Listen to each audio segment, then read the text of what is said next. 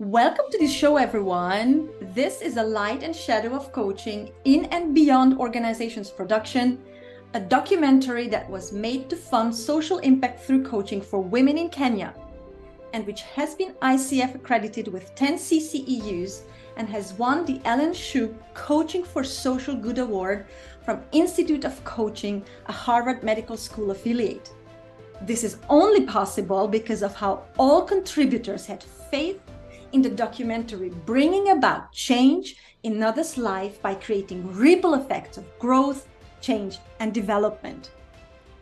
We believe that not everyone may need coaching, but that everyone deserves coaching, including less privileged humans in our world. Today's episode is the 7th installment of conversations with coaches, leaders, educators who either donated to support coach training for women in Kenya or made an interview contribution to the documentary or sponsored a social impact initiative or actually do it all. They all have two things in common. They share their passion for social impact through coaching and love taking a holistic view at coaching from the light and shadow side of our practice.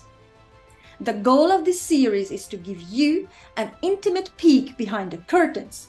What is social impact through coaching for our guests, and why does social impact matter for these coaches, leaders, and educators? You take a look at the messy ingredients that go into a successful coaching career that combines both the light and shadow side of coaching, and how these two sides benefit our coaching practice. I'm your host, or rather hostess, Tunde Erdős, and if you wish to ask a question, make a comment, or recommend a guest, I invite you to send me an email at podcast@coachingdocu.com. Well, I'm here again with Michael Tichelmann, who technically speaking produced the documentary, and who I wish to always have with me, as he will have insights into the nitty-gritty details of creating coherent stories without which learning won't be possible here. Hi, Michael. Thank you for co-hosting this show with me again. Hi, Tunde. It's a pleasure. It's a pleasure, like always. Very happy to have you again with me here. And of course, my guest today is Emilia Piera, based in the UK, founder of Last Thing First, specializing in leadership development, particularly the concept of shared leadership. Emilia is also a lecturer at BPP, one of UK's leading universities.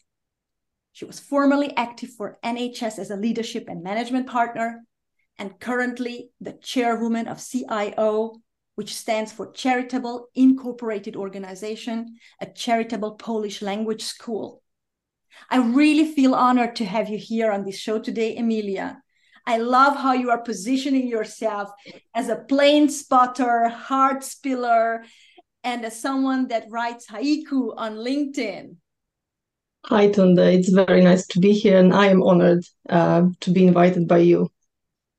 Would you like to say something about these three concepts of the plane spotting, heart spilling, and writing haiku a little bit to enlighten us about this refreshing way of introducing yourself on LinkedIn? Okay, so let's start with plane spotter. I used to work as an air hostess, so we've got the hostess in common as well. And just love planes, and flying was always my childhood dream. So plane spotting is a way of recharging, refreshing, re-energizing. It's a hobby. Heart spiller, that's a bit more to explain. I think I could say that everything, or maybe through my life journeys and recent journeys, I have really discovered that what really matters for me is affection in practice. Call it affection, call it love for practice, love for people you work with, love for their development, meaning, purpose. And I also am a oversharer, very direct as a Polish nature.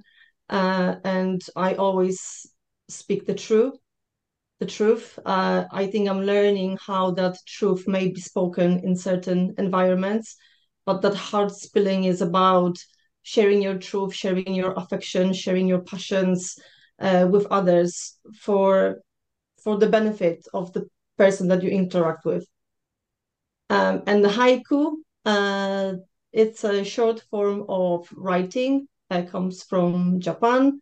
There's a rule about it. So haiku has 3 lines. First line is 5 syllables, second line is 7 syllables, and the third line is 5 syllables, so 17 in total. And you kind of have to stick to the rule for the haiku to be the haiku. And I started writing it as a little challenge, again, through interaction on LinkedIn. I used to write when I was a teenager, then I stopped.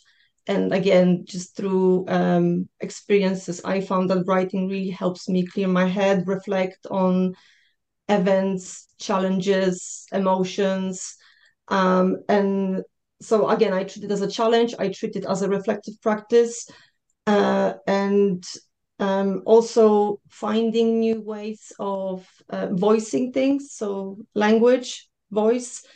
And I noticed when I write the haiku, sometimes it takes quite a while to come up to those 17 syllables that really encompass an experience. Sometimes it's quite quick. There is no pattern, it just depends. But I always notice when I do come up with my haiku, it solidifies the experience. And yeah, it's just a very helpful form of reflecting. And it seems like there is a structure and a routine to this, right? There is something soothing. It sounds like something soothing to it, right? Yeah. And often it changes, and often when I want to come up with those 17 syllables, it's and when I engage with the process of reflecting and how my thoughts and emotions change about that event that I'm reflecting, it's amazing, it's fascinating. And every single time I discover something about myself, which is sometimes it's challenging. So some of my haiku I post on LinkedIn, some of them they are very private, and I just keep them for myself. But beautiful learning. Wow. Sounds very special. And when I first read that about you, it's like, oh, I'm intrigued to know more about this. Seems to have a very congenial touch to this, to it. Beautiful. Yeah, we actually met in a moment of serendipity too. I think I got inspired by a moment of yours to one of my posts about coaching and the relevance of social impact through coaching and leadership. And the question was about how to lead on the pulse of time. And you were very deep and explicit about your idea. Do you remember what it was?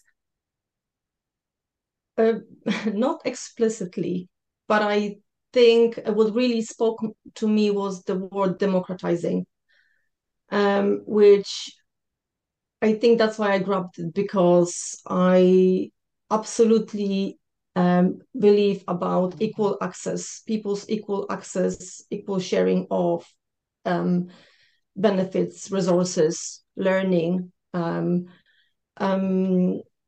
I think that's what grabbed my attention. I really wanted to speak to it. But then I also discovered that although it's I'm going to use that word, if it's governed properly, which kind of is really opposite to democratizing, or maybe not, depends. So we will have to have a discussion about it.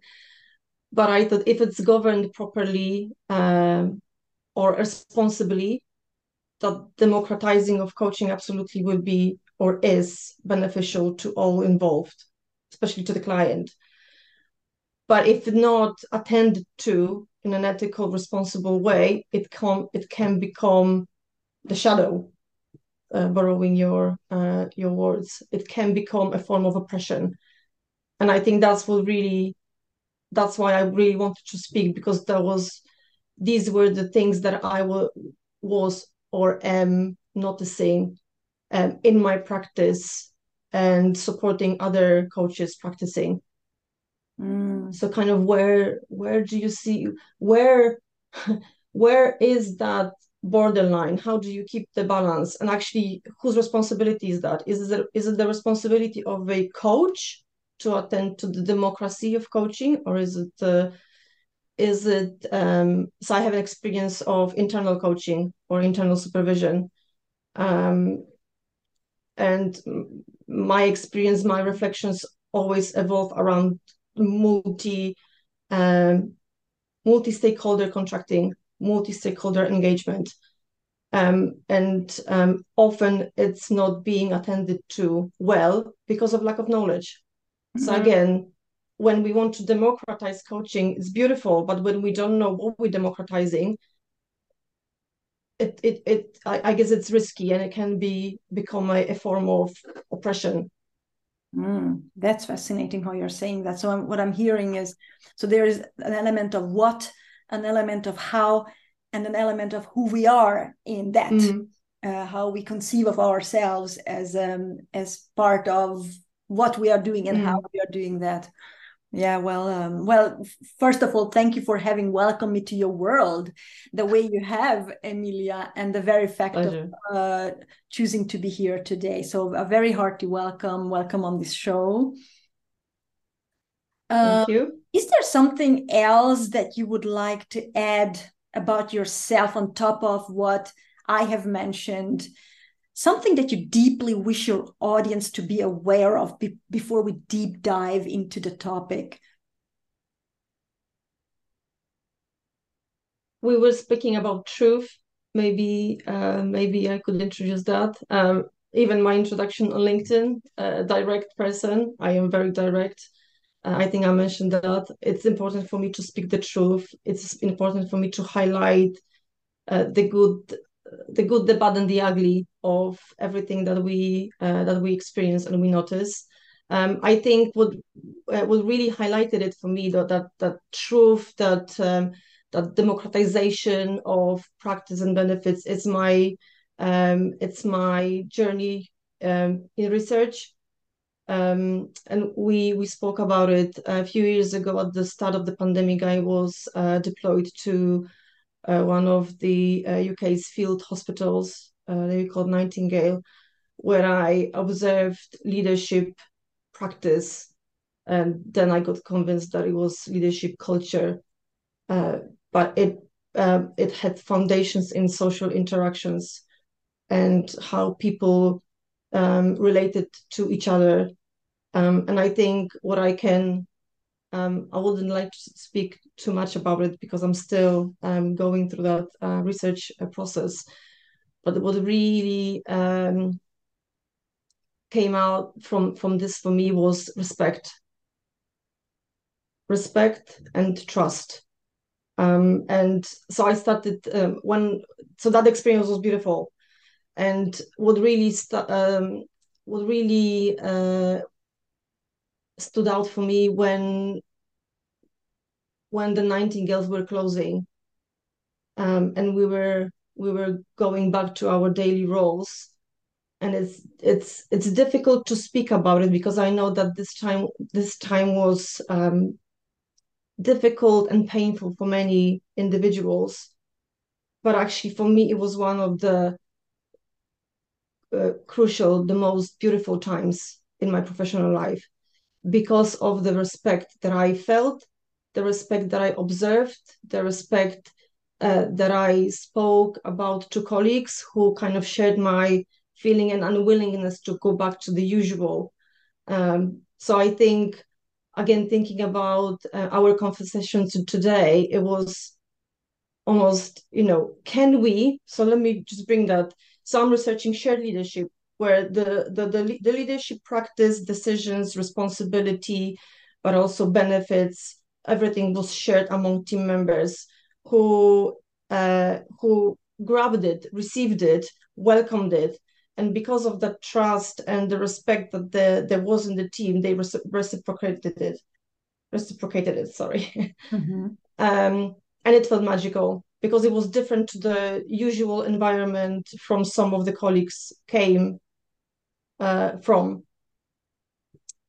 And so it's almost like I lived in the light. It was magical. and then it was time to go back into the shadow. And I think that experience really really made me realize what is important to me. I thought that I didn't want this, that I wanted to share the observations, which is still true, but it was actually keeping the experience alive. And I think that what really made me realize in all forms, all of my practice, all the roles that I hold now and will hold in the future, how can I keep that light going for myself, but also for people that I interact with, including coaching.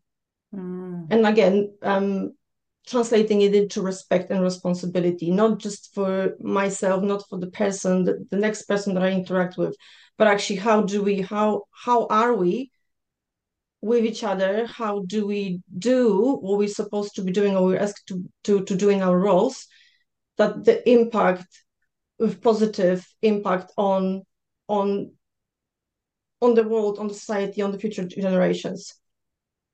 Keep the light on.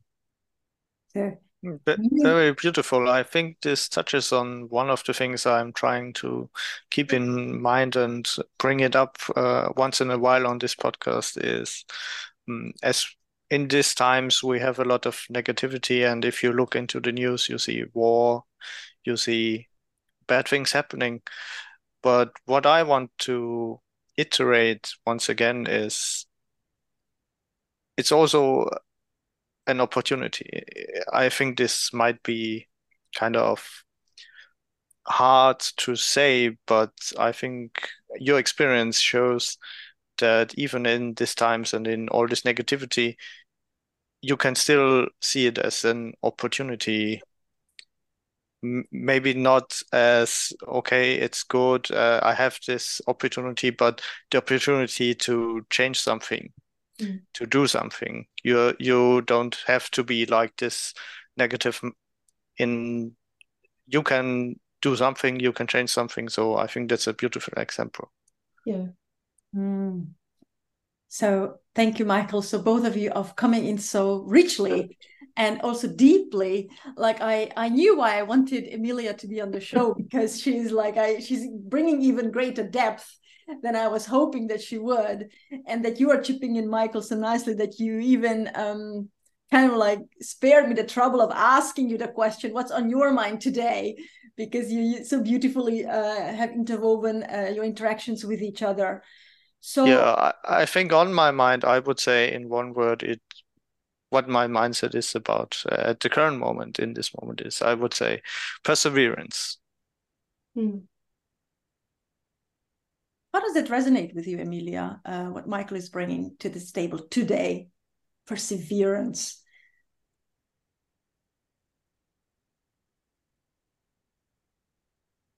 Yeah, I think it's the keep the light on. So again, from that context that I mentioned, it was the leadership, the vision, the purpose, the meaning, why we're here, why we're there. But I think in coaching is that, and I think it's a blessing, but also it may be a curse. And I think that's where we're coming here into the democratizing and oppression, the light and the shadow. And I think for coaches it's a beautiful thing, because you are the torchbearer for many people. I heard something lately which kind of talked about the ripple effect. Maybe even it was one of the documentaries episodes. The ripple effect, how big responsibility it is to be a coach. If you think about, the person that you are working with, supporting, helping, guiding, coaching, and they go and interact with one, two, three, four people, and those people interact with the next one. It's enormous. So if you start thinking about that, it gives you great power, but also could be very what's the word, stifling, I guess. But I think, yeah, Yeah, I always choose to see the light. So I think that perseverance is just keep the lights on, and always navigate to it.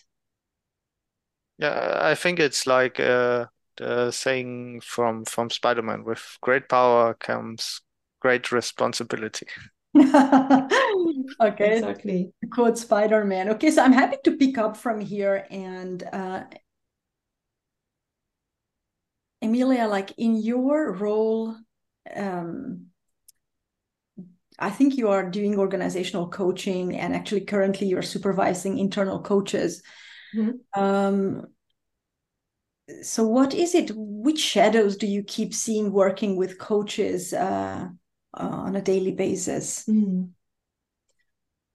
I think the biggest is that the right word, and the encompassing shadow is lack of understanding what coaching is. Hmm. Um, and and probably I would say from the sponsorship. So it's not the coaches, it's not the human resources, maybe it's not the L&D departments who kind of hold the coaching service, but it's the senior management, it's those people responsible for organizations. I think there's either lack of understanding what coaching could do or bring to organizations, to individuals, or lack of an engagement. So for example, what I see is uh, coaching is now accessible, which is absolutely brilliant. But I think what coaches are um, finding, where coaches find the biggest challenge, is that they are not sure what they are attending to.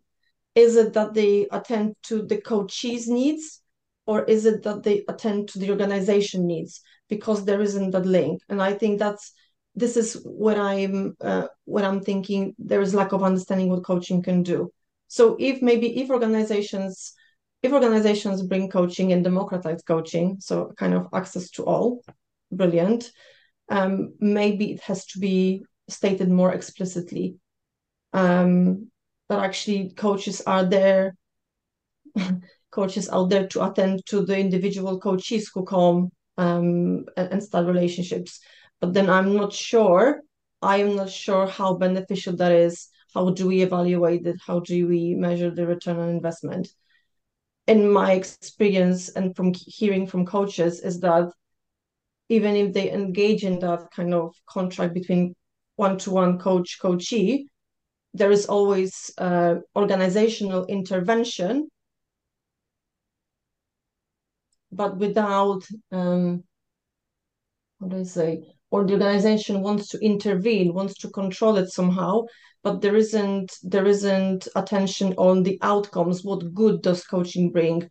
It's more about measuring how many sessions did we have. So, for example, one problem that I usually see is the 3 to 6 sessions, and in the charitable sector or public sector where I usually have experience, we notice, and it's not a secret at all. Uh, Well-being, tiredness, exhaustion, psychological exhaustion, lack of safety, lack of feeling safe, time pressures, even coaches coming to coaching conversations. Uh, Coaches now mindfully schedule time for the coachee to offload and arrive in the room, be present. And it often takes those 3 or even up to 6 sessions to build that relationship, to really start to have conversations about what will that relationship be about.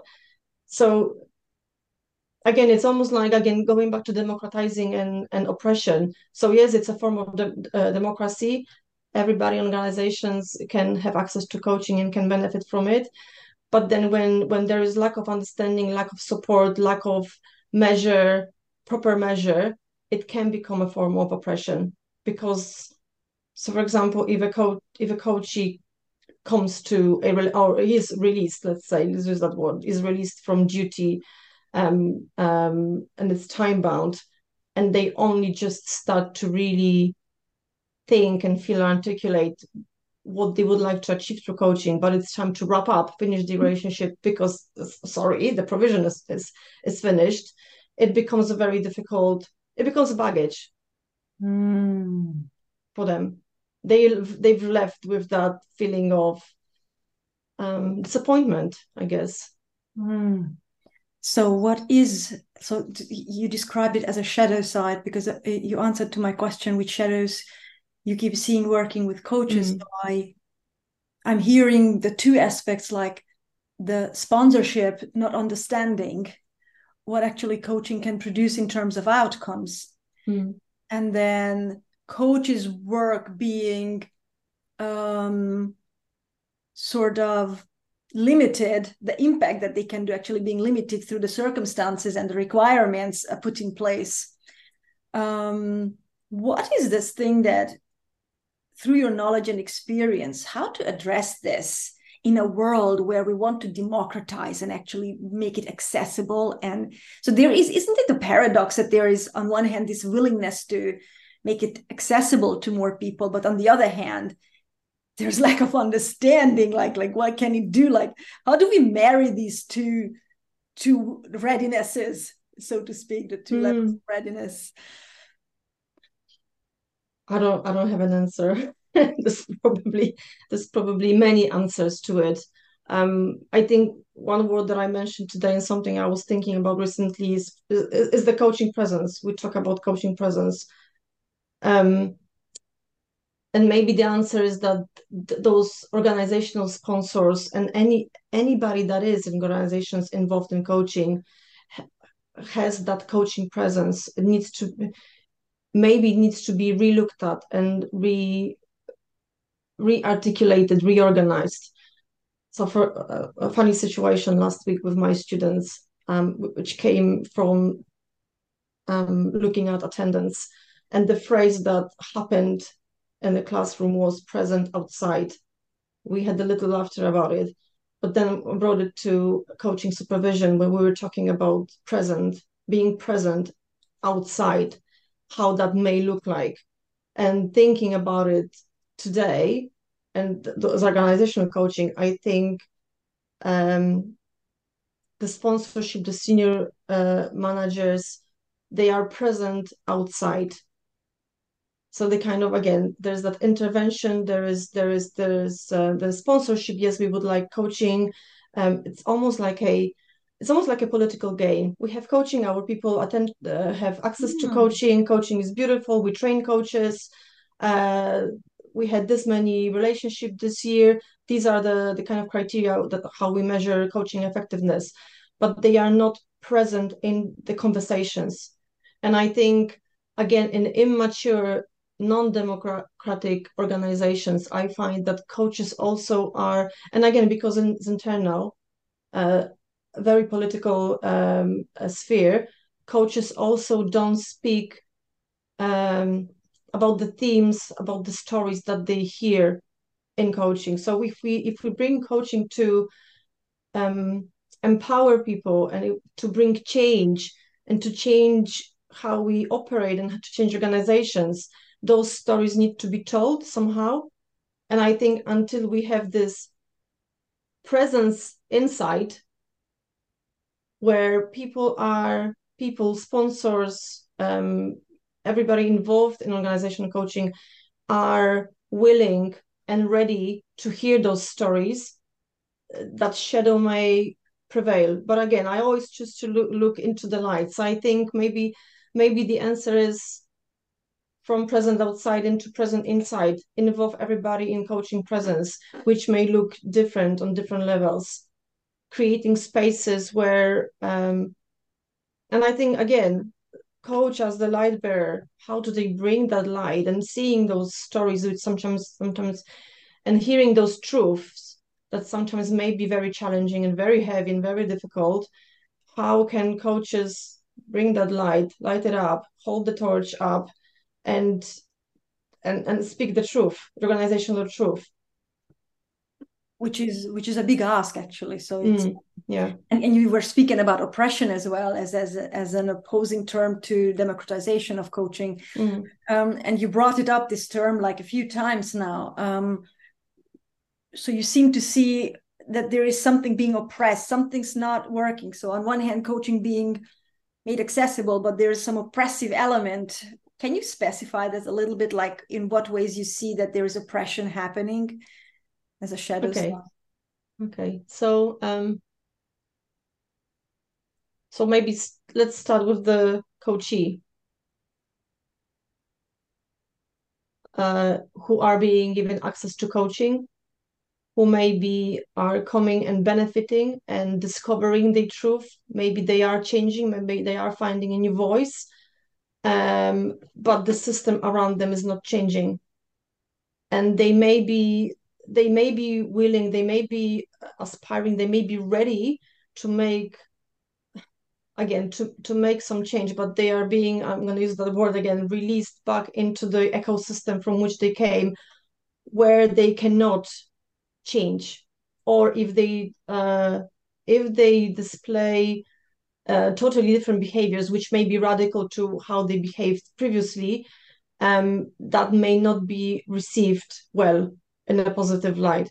So I think that becomes a form of oppression for a coachee who has seen the light, who has maybe experienced a different world, a different truth, and has to go back to the same environment. So kind of, I think maybe that's why I brought the Nightingale experience, because I think that's very similar to how I felt. I was in a magical environment where I did not want to leave. I did not want to leave, even though that it was outside. It was difficult for some. I did not want to admit it because I felt brilliant. It was just, yes, it was my magic. That's my word. It was my magic. And suddenly I had to face the truth. I have to go back to an environment where I didn't feel exactly the same way. So for me, it was, yes, I think, Michael, you have touched on it. Individuals are left with the choice, and usually you can see that warriorship, is that a word? Yes. Yes, where people do take that torch, take that light, Yeah. go back to the areas, and they change the practice and they persevere. But it's again, it's very, very hard. It's very prolonged. It's very tiring. And I even checked in the dictionary, like Oxford Dictionary, the prolonged, cruel, or unjust treatment or exercise of authority, that's oppression, and also mental pressure. So I guess if when you go back to the environment where you subject yourself to mental pressure, even though it was your choice, it's a form of oppression. And I think on the coach level, again, I think I mentioned that already. When you hear the stories, you know the side of the coin that maybe others outside of that coaching space don't know about.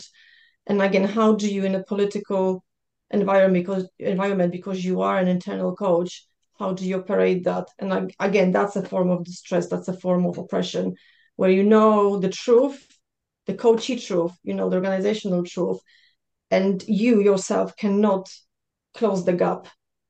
You cannot speak your truth, right? Actually, There something you go. we're advocating to be direct and speak the truth.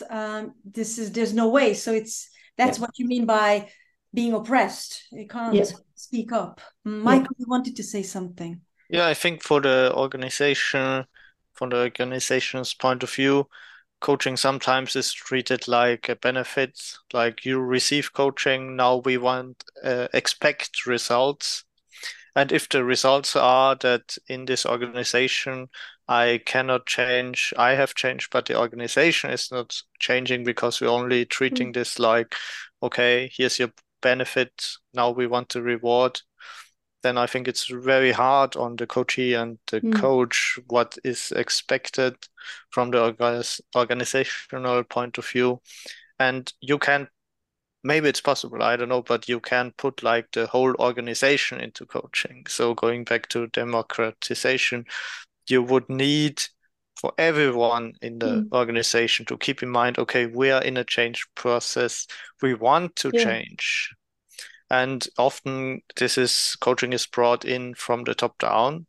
So maybe the management is in this mindset, okay, we want to change, we have these goals, we want to go in a direction, but the rest of the organization sometimes is very hard to follow, or even to have the mindset to be ready for change. Even if you look into the world, going back to this topic, if everything is changing, it's very hard to change yourself, because change is uncertainty in some ways. Mm. Yeah.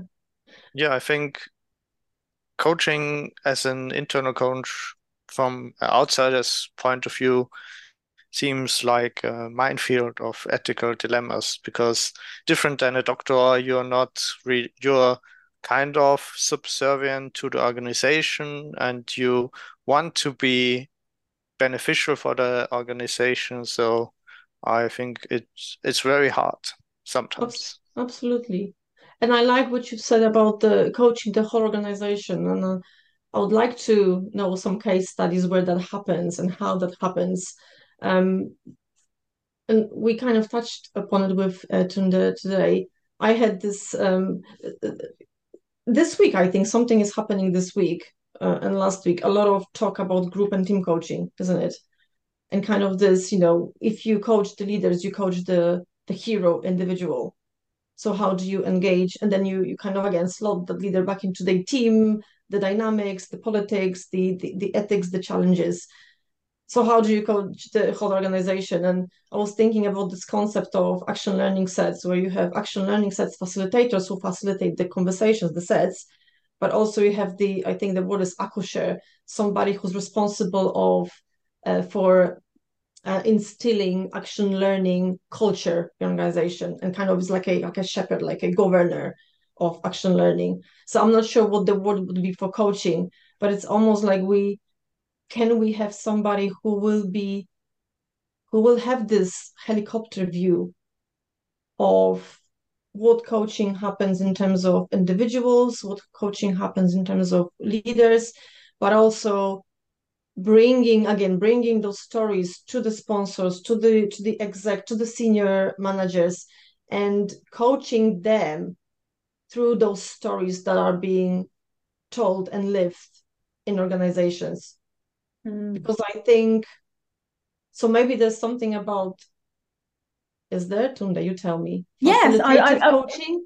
Yes, you know what's coming to my mind, because you were asking like what is the right word for this, and actually the term accoucher it's a French word, and it means actually like the midwife. The midwife is assisting the birth of a child, and accoucher means something like this. There is somebody assisting that something can be born.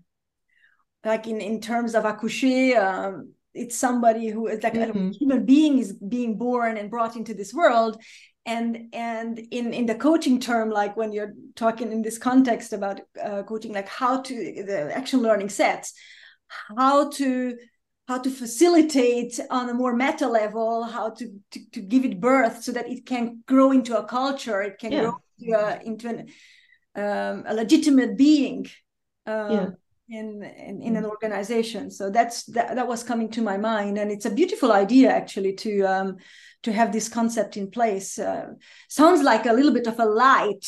While I was listening to our conversation, I was getting this sense of, oh my God, we are getting so shadowy here in the first 30 minutes. It was owing also to my question about like, what are you experiencing that keeps, what do you keep seeing as a shadow side when working with coaches? So it's owing to my question as well. But I was noticing like we are getting so shadowy here. How can we bring a little bit more light into how we are addressing this thing? So, and I had this question to you about shared leadership to bring a bit more light into the topic. You said something about shared leadership. So I'd love to hear your definition of shared leadership, but also how about if we had a concept like shared coaching, without knowing explicitly what shared leadership is to you, and how to potentially translate it into something, a similar concept that we could call shared coaching. Would you be happy to tell us a bit more about shared leadership from this aspect? Okay, so what I'm finding and what really spoke to me, it was the trust. And the big thing that I heard when I listened to one of my participants was that trust is a gift. And only, so it's almost, and like I said, like I'm drawing and bringing lessons to all areas in which I practice, that whatever I do, it's a gift. And I don't expect anything in return. And now I probably am opening myself to a debate and maybe some disagreements, but maybe I haven't asked that question myself before. So thank you for that, Tunde. That actually, can we treat coaching as a gift, where you give coaching and you do not expect anything in return? Also, the outcome. So that we are not attached to anything. So absolutely, and then we can absolutely, detach from the shadow side, because it becomes absolutely. suddenly irrelevant, right? So it doesn't matter whether there is return on investment for organizations. It doesn't matter whether we get feedback from, and I know that this is very abstract now, but maybe, I mean, I love abstract. Maybe that's what it is.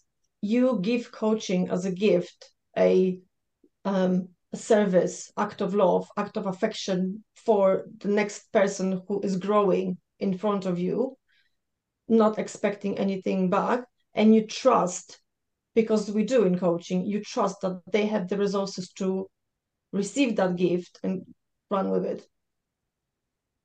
And I know that, probably there's a lot about that responsibility, how responsible you are as a coach to ask questions, to observe them. But again, if we in coaching treat coaches as equals, that they have all the resources that they need, we just help to shed the light and also, put the spotlight on what they may not be seeing in a moment. The moment they see it, they find. It's like my last thing first. Stephen Covey had, what did he have? Begin with the end in mind. But whatever, that my last thing first was my light. And I often found, when I coached, as soon as partners in crime, they see the light, they know exactly where they're heading. I'm not needed there. Off they go. So basically, this shared leadership principle is based on the ethics of trust. So pick Absolutely. up to Michael's idea around ethical. So there are many ethical things, but Yeah. there's also the concept of the ethics of trust. So to be ethical, just from the point of view of from not knowing, and let go of worrying, letting go of those things that form the shadow, and we can formulate our worries and fears and doubts about everything, or our attachment to some specific outcomes, and rather lean into a trusting relationship that you seem to have benefited from within your leadership and experiences, right? That is called shared leadership, which is based on trust. So, and to export it, or translate it into coaching, shared coaching principle, and also trust the organization. It would mean actually we coaches to lean into this ripple effect. You said something about ripple effect today. So when we trust our coaches, then, and how to encourage them to trust their organization, that it's gonna happen. So rather than start investing energy in worries, doubts, and oppressive thoughts or something, or dwelling exactly on. And psychology, we talk about mindset and nurturing positive mindset. So if let's stay with trust, but it could be anything. If so what I'm finding, and what some research suggests as well, that when you give and you don't expect anything in return, usually people will want to reciprocate it anyway. It's like a favor, kindness. They will want to pay back. And if they don't, actually your trust is not broken, because you've never expected anything back in return. So yes, exactly. You don't get hurt you don't get oppressed. Yeah. So go in with this mindset into things, and also bring it to the organizational level, sort of thing, this shared leadership principle in a coaching context. Can you tell us something about this last thing first? Again, you mentioned Covey, but like, what is this principle about for you? So again, I was looking for a name that would describe those experiences that actually, when you know the goal, when you know the destination, or when you know the purpose, however you want to call it, but you know your end aim, when that is clear to you, when you articulate it, the journey to it is easy, or easier at least, right? Then you can persevere because you know exactly where you're heading, that you're light in the tunnel.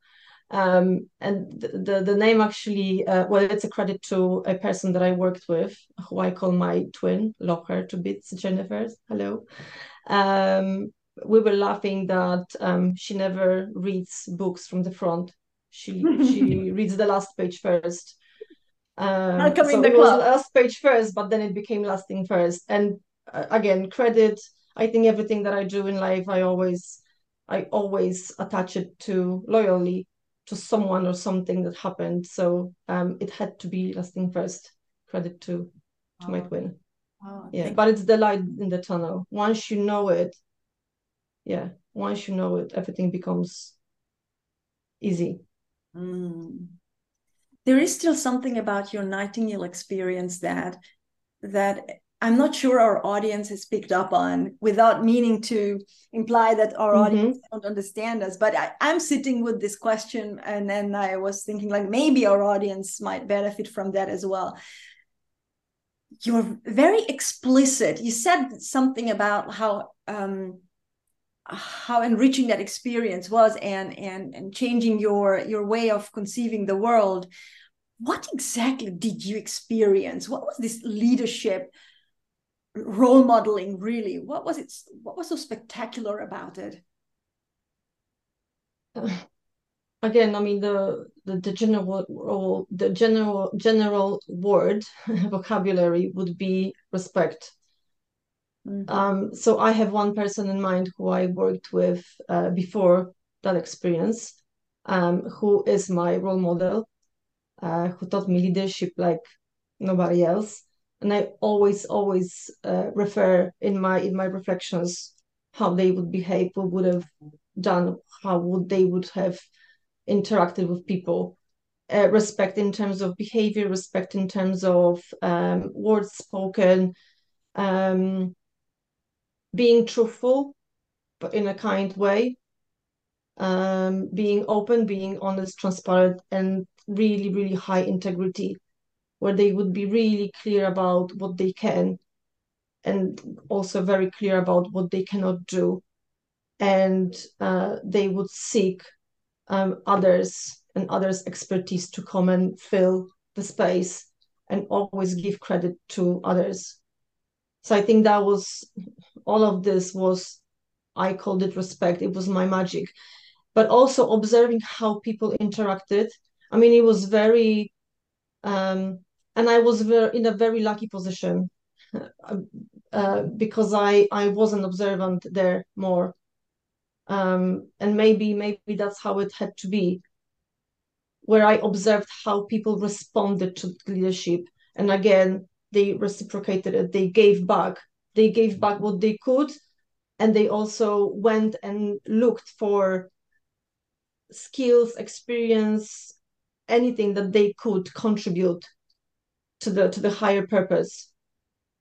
And the conversations with other colleagues. I think that really, again, I use the word again, solidified in me that belief that it was something special, something magical, because colleagues wanted to be there, colleagues wanted to do extra time, colleagues wanted to support one another, and it didn't matter how long it took. It didn't matter whether they would get paid. Nothing mattered.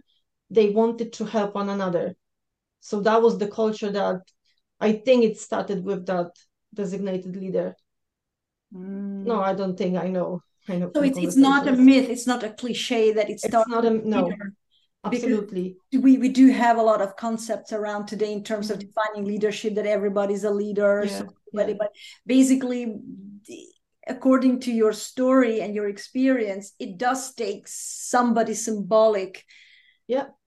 To even if everybody is having leadership roles any given moment, but it still takes somebody like a torchbearer. You said today you were using torchbearer, somebody to symbolize this and role model this for everyone, right? Yeah. And from the conversations, another thing, I think my thought is escaping me, so I'll try to catch it before it goes. When I decided to start my research project, because I didn't want it to end. My first phrase was that I wanted to share it, and again, I still want to share this because again, it's tangible. It was real, but the thing is that I didn't want it to end, and the other colleagues that I spoke with, they didn't want it to end. So it was a way of keeping it alive, again, keeping the lights on. And in my research, the questions that I'm asking are about, is it prolonged? Is it still alive? And it is. So again, that role modeling, that symbolism, people carried it with them into the organizations, whatever they went back to. And I think why it's so important for me when I first started looking into it, or that experience in Nightingale, it was about understanding what leadership is, or how leadership should be done in organizations for democratization, for equality, for inclusion, for ethical practice. But only through the whole process of research and talking to people, it was me understanding myself, who I am, who I want to be, what I want to share, and by my gifts, how I gift to other, how I want to what's the word? Almost build a legacy. Take somebody's legacy, carry it, and share it again for the benefits of future generations, even people that are not born yet. So the responsible practice for high social impact, longevity.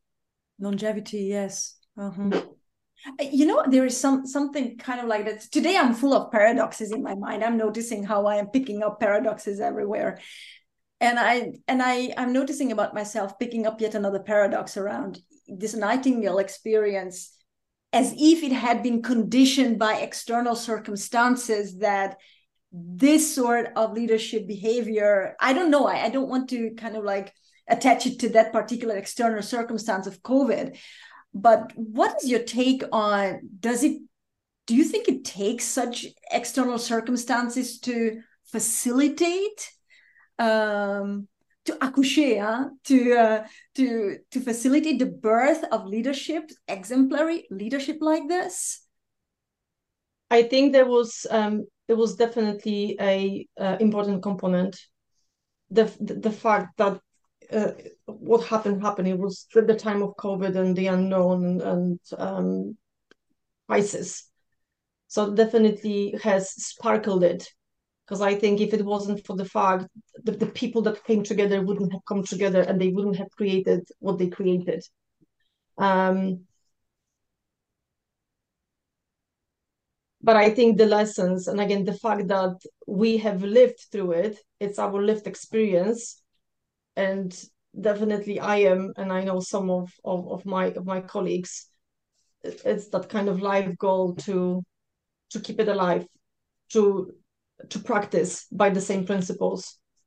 So yes, I think that the environment has inputted, but I also believe that it can be maybe not replicated, but it can be practiced, it can be shared, it can be spoken about.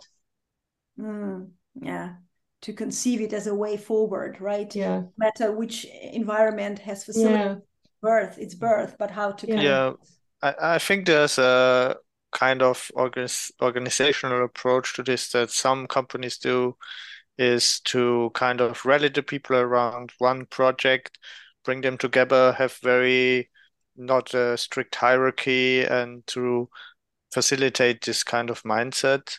I've heard about, there's a couple examples out there of organizations doing this. There's also, of course, some shadow sides. If the project's not very popular, it's never getting done because the people can't come together. But I think it's very interesting in terms of what kind of relations you can build, and for the organizations is totally different approach than the typical approach. Yes. I do have, thank you for this input, Michael. It's bringing, what you have just said is reminding me of what Emilia said, something about speaking the truth and being direct. So to make projects a success, or what does it take to speak the truth and to be direct, rather than, put it under the rug or shell it under the rug, or do as if it, like, projects didn't happen, as Michael was saying, so there's not much talk. What does it take to speak truth, and how to do that? Because we know that speaking the truth, I'm confident that everybody is interested in speaking the truth, but it's a big ask, and to be direct. So what are the light and shadow sides of speaking the truth, and how to do it well? You said if it's done well, then it can create big impact. I think courage and confidence, but I think it comes with experiences, maybe also those shadow experiences. And funny, hard spiller, apparently the word hard is related to the word courage. So when you speak your heart, you speak your courage. And the shadows, I think, speaking for myself, I am more courageous and confident to speak the truth now than I was before, because it has benefited me. And I'm also more willing and maybe mature to accept that the truth may not be maybe difficult, may not be what the recipient is ready for. So again, on those shadow experiences, I guess it's maybe that forward reflection before you speak the truth. Think about the readiness, people's readiness to hear what you have to say. Maybe also contracting. Let's bring coaching into it. Contracting about speaking the truth. And how it's being spoken. So I am very direct, but I when I choose to. And maybe that's the power of democratizing coaching and coaching training and coaching experience, that how the truth can be spoken, maybe in the form of a question or a metaphor or analogy, that it keeps the listener thinking and reflecting, but maybe it's not that direct, it's not that explicit. So maybe it's courage, it's maturity, and truth literacy. Is there such a phrase? Well, just coin it. Feel free. just develop, just create it. We are here to democratize the language as well, so it's okay. Feel free to create, coin your words as you feel free. Okay. Yeah, I would say courage was the first thing that came to my mind also. But I think sometimes truth can also be very hurtful in relationships or just in the organization. As you said, the environment and thinking about how the truth is received is like the key that comes with experience. At least that's my experience. Yeah. And maybe also courage to hold the consequences of speaking the truth. Yeah.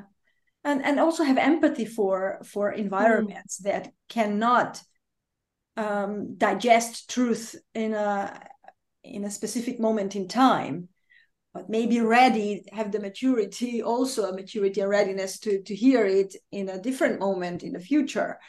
To have that maturity as well, to have empathy that, like you were speaking about the internal coaches, how they cannot speak their truth, but just to stay with this, to have this trust, if you will, not just the courage, but to trust that when the truth wants to emerge, it will have the right space and time and environment in which to come to the light.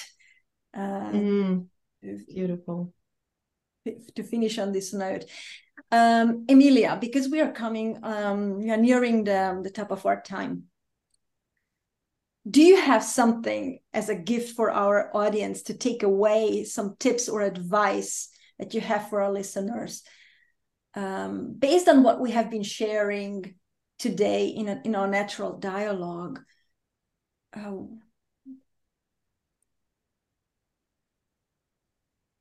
Yeah, actually, yes. That's the question. Maybe let's just use the last word. Have courage, find courage to seek your light. And I'm not sure if I have an advice, but definitely maybe like an ending, that sometimes you have to go through the shadows, you have to experience the shadows to appreciate the light. Yeah. And how did you find your courage? Because that was something that is, so apparently we can find our courage. So it's spottable and it's masterable, right? There's something that we can find and identify and work with. How did you find yours? Maybe that could be an advice for people, a tip to take away. So almost like comparing how I felt when I didn't speak my truth to how integral, full, honest, real, purposeful, meaningful I felt when I did speak my truth. And again, learning different forms of speaking the truth, but definitely that gives me courage. That I can, very simply, I can look into the mirror and smile after I have spoken the truth rather than withhold it. And have guilt or probably self-blame around not having done it. So compare the two instances when you have spoken, when you haven't spoken, and then see like, who do you wish to be? How do you want to show up? And see it as a gift, see it as a light. Therefore, it makes me think about what form to communicate it with. Yeah, beautiful. Yeah, thank you very, very much. Michael, Thank you. Is there something else that would you like to end on a note as well, Michael? Is there something that has been unaddressed for you, has remained unaddressed for you today? I would ask Emilia to just 2 sentences maybe. What did you take away from the documentary? Just brief, just a taste. Why should people watch the documentary, in your opinion? What was I thinking today?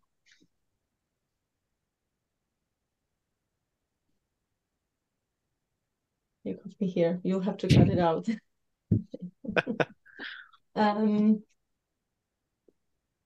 I think what really gave me idea or pushed me into thinking about the coaching presence, something that Claire Pedrick is talking about, the container. So again, maybe it speaks to the truth that sometimes, or the oppression, you have to empty the container first in order for the new for the new light to come in. So that's one. And the other thing, in terms of democratizing, I guess for coaches to think about their practice, their preparedness for different coachees, and how democratic are they in their practice. And I think, again, it speaks to probably what Claire Pedrick also said about this fear when you hold silences or you use, all your equipment, coaching equipment that you have, and you think I haven't really done much work because you're not supposed to, and coaches, those less experienced, come back to you and say, oh, thank you for telling me this or that. So I think these are the two things, but definitely I would suggest any coach or anyone who wants to get engaged in coaching, think about how ready, how equipped, how knowledgeable they are about coaching and what democratizing coaching means for them. Yeah. Thank you. I hope that answers the questions. Yeah, thank you. Okay, so we are on top of our time. Emilia, thank you so much. Michael, thank you so much. Thank you.